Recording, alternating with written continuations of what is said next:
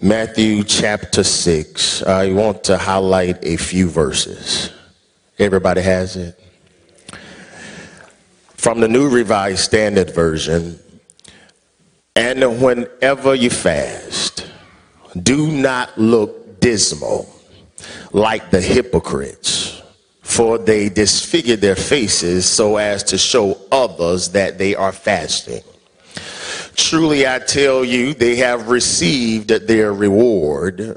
But when you fast, put oil on your head and wash your face, so that your fasting may be seen not by others, but by your Father who is in secret. And your Father who sees in secret will reward you.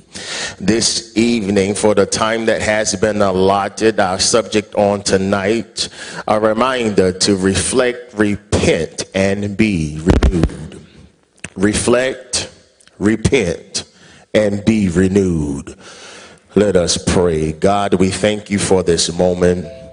We thank you for the time that you have given us on this day.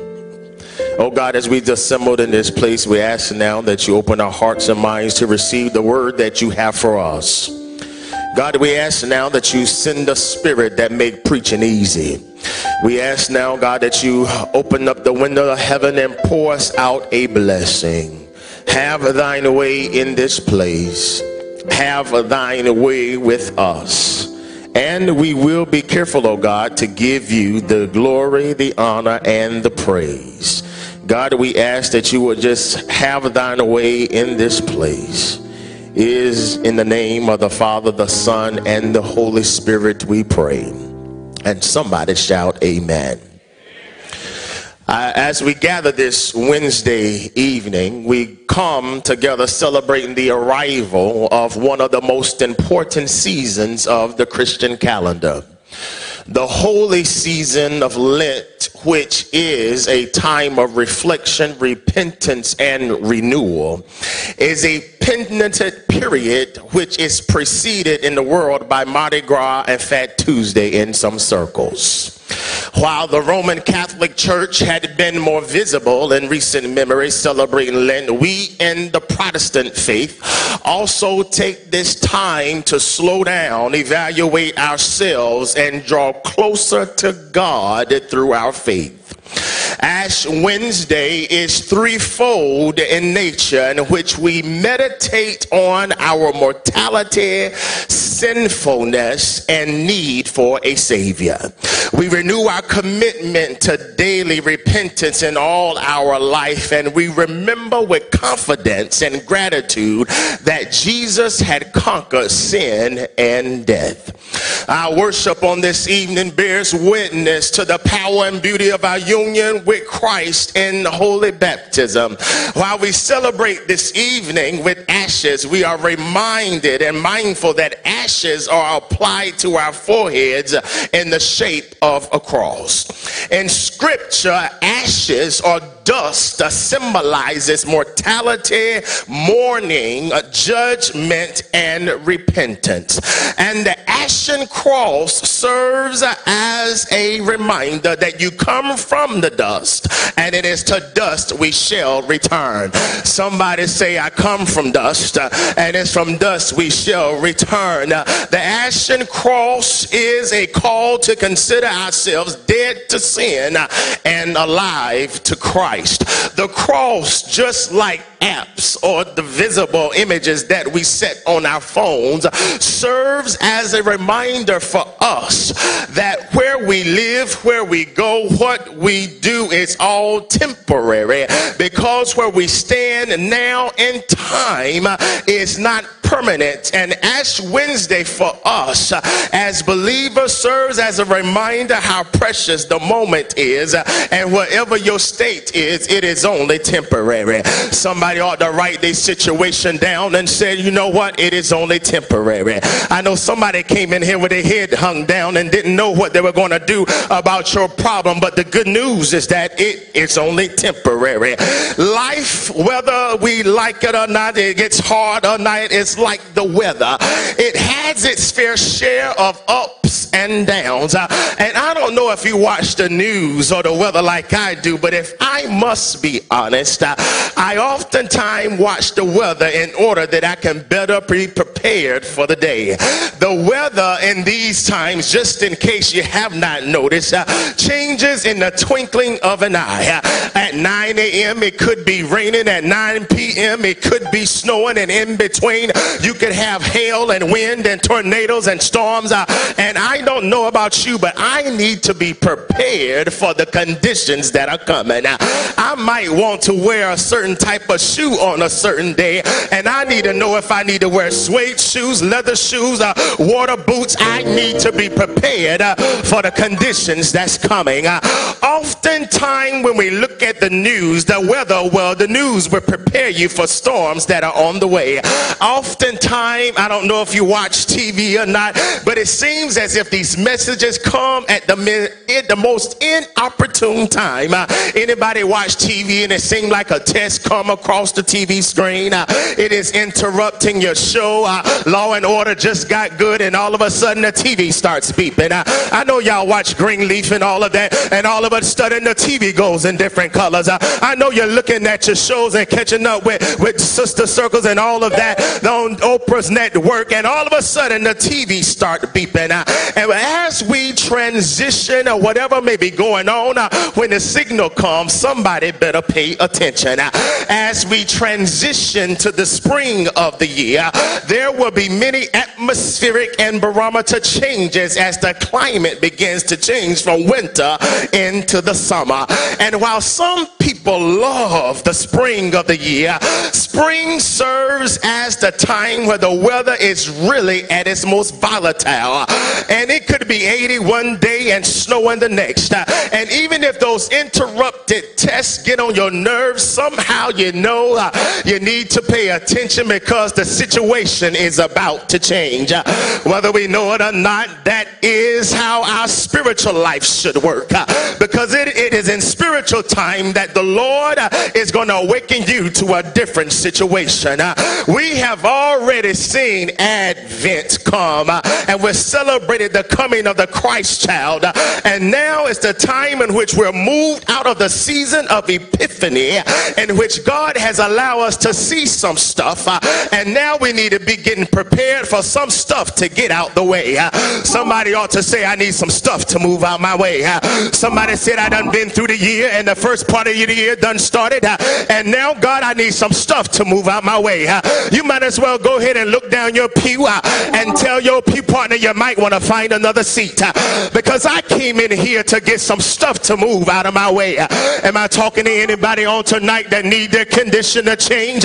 You need your situation to turn around, and you're not playing with the devil. You came in church tonight because you need to kill some stuff. I wish I could tell you that what God has in store for you in your life, but although some things are going to change, I got good news on tonight.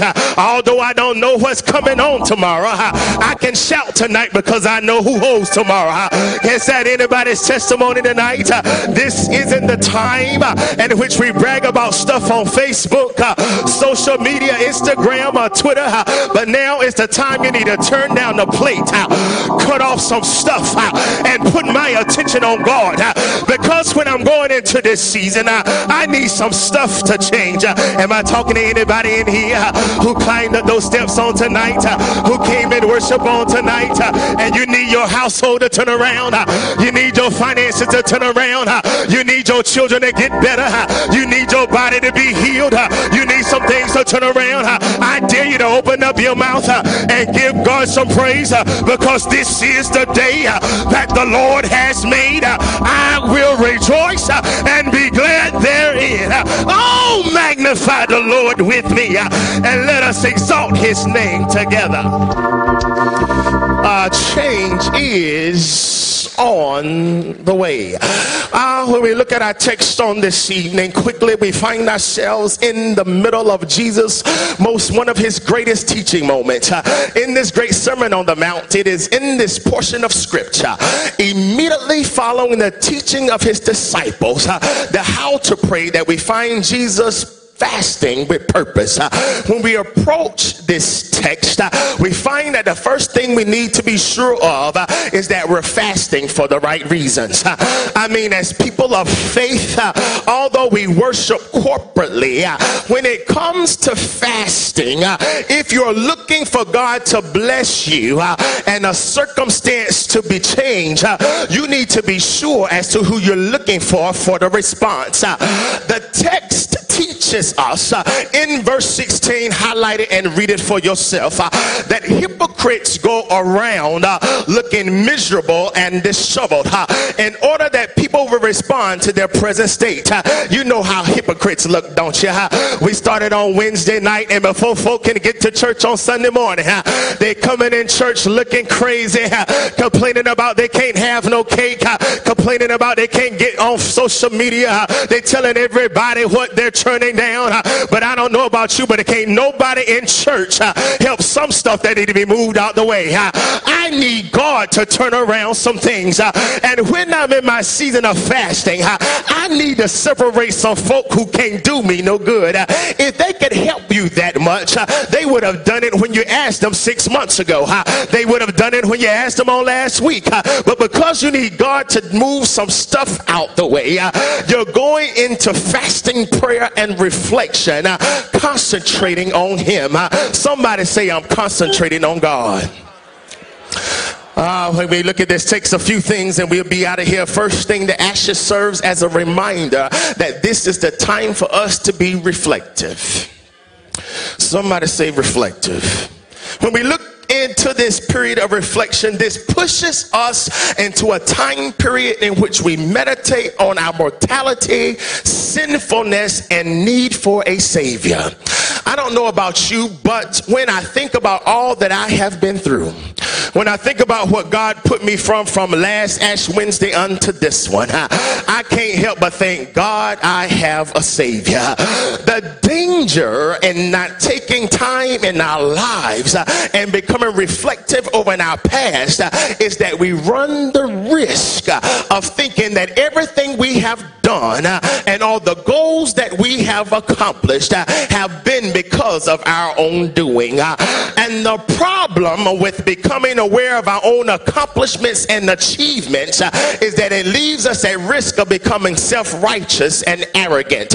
And one of the major casualties of being self-righteous and arrogant is that not only will we not see God when He comes in our life, but you will beat yourself up when things don't turn out how you expected. You know what I'm talking about. We will be all upset at ourselves and we think that our behavior will end up determining everything that's going on around us. We blame ourselves for everything that's going wrong in our life, when the truth of the matter is it's literally not always our fault. And things don't come in your life to embarrass you, but sometimes it only comes to make you stronger. And when you think that everything that happens in your life is your fault, it leaves you with the spirit of condemnation. But when one has taken the time to reflect upon their life and meditate on the ups and the downs and understand that although I may not have done everything right, I may have made some wrong choices, I may have made some bad decisions, I know that God has not destined me to leave me where I am. Is that anybody's testimony on tonight, that you didn't dot every I, that you didn't cross every T, that you messed up from one year unto another, but you come into this place with your head up and you stick your chest out because you understand that all things work together for the good of them that love the Lord, and therefore there's no condemnation, but I live in the remission of sins because I found a Savior and He is sweet. I know every now and then somebody ought to get happy in church when they sing that old hymn, Amazing Grace, how sweet the sound that saved a wretch like me. I once was lost, but now I'm found, was blind, but now I see. My hope is built on nothing less than Jesus' blood and righteousness. I dare not trust the sweetest frame, but wholly lean on Jesus' name. On Christ the solid rock I stand. All of the ground is sinking sand. Somebody ought to say, I know that's right. That That's my testimony. I almost gave up last year, almost threw in the towel last week, but here I am, and because of his grace and his mercy, I'm still here. Secondly, we get out of here. These actions serve as a reminder of the necessity of repentance. Someone needs to remember repentance. It is a foolish man or woman who thinks that they don't ever need to repent. Somebody don't even high five your neighbor, look at your friend. I want you to talk to yourself and say, I need to repent. It don't matter how long you've been wearing a collar, how long you've been sitting in church in white, how often you go to church. Every now and then you need to say, I need to repent and ask God to forgive me. It doesn't matter how far we come in Christ. All of us stand in need of daily repentance. That's what we as Methodists call sanctification, because every single day we're working out our faith in fear and I just want to make sure you get Methodist. Fear and trembling. Repentance is the act of turning from ourselves and our ways. The key word in the phrase is ourself and our ways. Whether we know it or not, because we are born in sin and shaped what? In iniquity. We are naturally designed to be contrary to the will and the work of God. In other words, our flesh does not naturally want to be obedient to the will and work of the kingdom. Somebody say, uh-oh, he talking about me. You ain't got to say nothing. You ain't got to scream loud, but yeah, I'm talking about you. And I'm talking about me. And I'm talking about all of us in here. If it must be honest, there are some things that the flesh like that are not conducive to a healthy, productive way of life. I mean, I don't know if you have noticed it, but my congregation know it. And I got to be honest tonight, Union Wesley and John Wesley, I love chocolate cake. If you really want me to mess up, put chocolate cake in front of me. For some reason, I cannot go past chocolate cake. And I don't know what it is. And even though I like chocolate cake, and I also love coffee in the morning, I don't necessarily make my coffee. I don't think I need Dunkin' Donuts, but every now and then I want to go to Starbucks, and I want a medium white chocolate mocha. Am I talking to somebody in here tonight? I know I'm not by myself. I know this might sound crazy to some folk, but after a while, when I have repeated this behavior of purchasing these items for so long, I have developed a mentality that I cannot function without them. But the reality is that I don't need them, but because bad habits have overtaken my behavior, my mind has developed a habit to allow myself to think that I can't function without them. And because there is nothing to keep that thought in check, as wrong as it may be for my body, my mind has allowed me to think it was okay. Whether we know it or not, our flesh has allowed us to think some of the stuff we're doing is okay. And we need a reminder with ashes that we need to strengthen our spirit, and some of that stuff you got to leave it alone. I know for me, I was talking about chocolate cake, and I was talking about chocolate, and that's not the only thing that smells good, looks good, and tastes good. But the truth of the matter, if you don't leave some of them good alone, it's going to kill you. That's right, I'm coming down everybody's street, and I ain't talking about just cake and chocolate. Some of us are addicted to Johnny. You know who Johnny is, don't you? Johnny Walker and Johnny Black. Some of us addicted to Mary.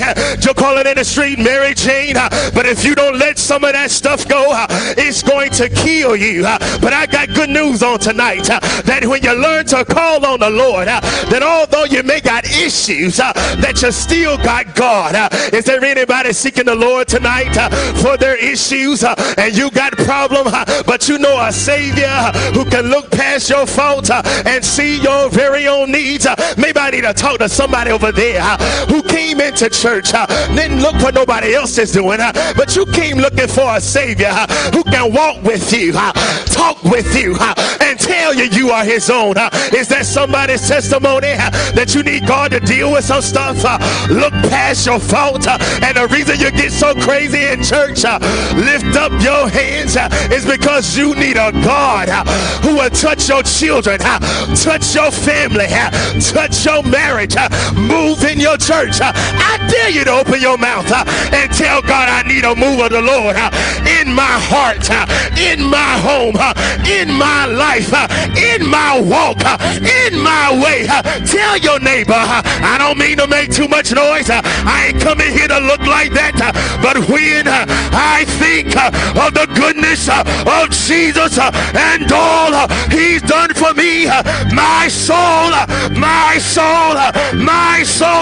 cries out, hallelujah, hallelujah. I thank God for saving me. He's worthy, he's worthy, he's worthy. Somebody ought to shout, I know that's right. I know that's right. I need God to make a way out of no way. I ain't coming here to be cute, but I need a breakthrough. That's reflection. That's repentance. But we also need to be able to walk into renewal. How we get to renewal? Renewal is the ability to resume after an interruption. The renewal process is typically a time to establish a relationship. In other words, you aren't fasting and praying every year at this time because God has left you alone. The reality is you got disconnected from him. And while everyone else is staying connected to stuff, they can't be getting their deliverance because they're too busy focused on the wrong thing. And you can't get your deliverance entering into a season of a divine interruption and can't be ready for God to make a way out of no way. Reflection, repentance is leading to renewal because we need God to interrupt our Superman complexities. Somebody may say, what is he talking about? Dr. Relford, I've come to the conclusion that some of us have been in church so long that we have developed a Superman complex. Dr. Colbert, I know that sounds strange to some folk, but we have developed a complex to think that we can do everything on our own and we don't need no help from the Lord. There's something wrong when you develop a Superman complex, but I came to tell you tonight that when you learn to get over it, that God is going to make a way somehow.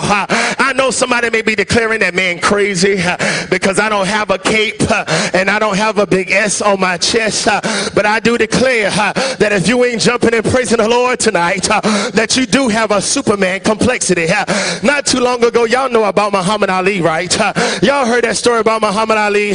Muhammad Ali had somewhat of a Superman complex. Oh, Dr. Smith, he had a big issue because everywhere Ali went, what did he say? I am what? He declared, I am the greatest. Well, one day Ali, he was taking a flight and he was on that airplane and he was going someplace and they had been cruising for a while and the flight attendant said, go what? Everybody go ahead and take off your seatbelt because we had cruising altitude. And he took off his seatbelt and like everybody else, he was running around and said, I am the greatest. But while they were in cruising altitude, there were some storms developing along the way and the flight attendant had to walk through the cabin and she had to tell all the passengers, we're about to be in some bumpy air and I need you all to put on your seatbelts. Everybody began to put on their seatbelt. Muhammad Ali looking at everybody else and smiling. He sits in his seat but he don't put on a seatbelt. The flight attendant begins to do her check and she's walking throughout the place and telling everybody to put on their seatbelt. And she got to Mr. Ali and said, Mr. Ali, I need you to put on your seatbelt. He looked at her and said, Superman don't need a seatbelt. She looked back at him silly and crazy and she said, Superman don't need airplanes either. Don't you understand? Because you need the Lord, you can't do this by yourself. You need the church to get you where you're going. You need God to pick you up and turn you around. Am I talking to anybody tonight who needs the Lord? Maybe you don't know who he is. He is Alpha and Omega, beginning and the end, bridge over troubled water, bread when I'm hungry, water when I'm thirsty. Why do I need the Lord? I need him to walk with me, talk with me, tell me I am his own. Am I talking to anybody in here who almost throw in a towel and folk looking at you crazy, but they don't know your story? Because when you think think of the goodness of Jesus and all he's done for you, your soul cries, hallelujah, hallelujah, hallelujah. I don't know what you know, but God picked me up, turned me around, placed my feet on higher ground. Shout yeah, shout yeah, shout yeah.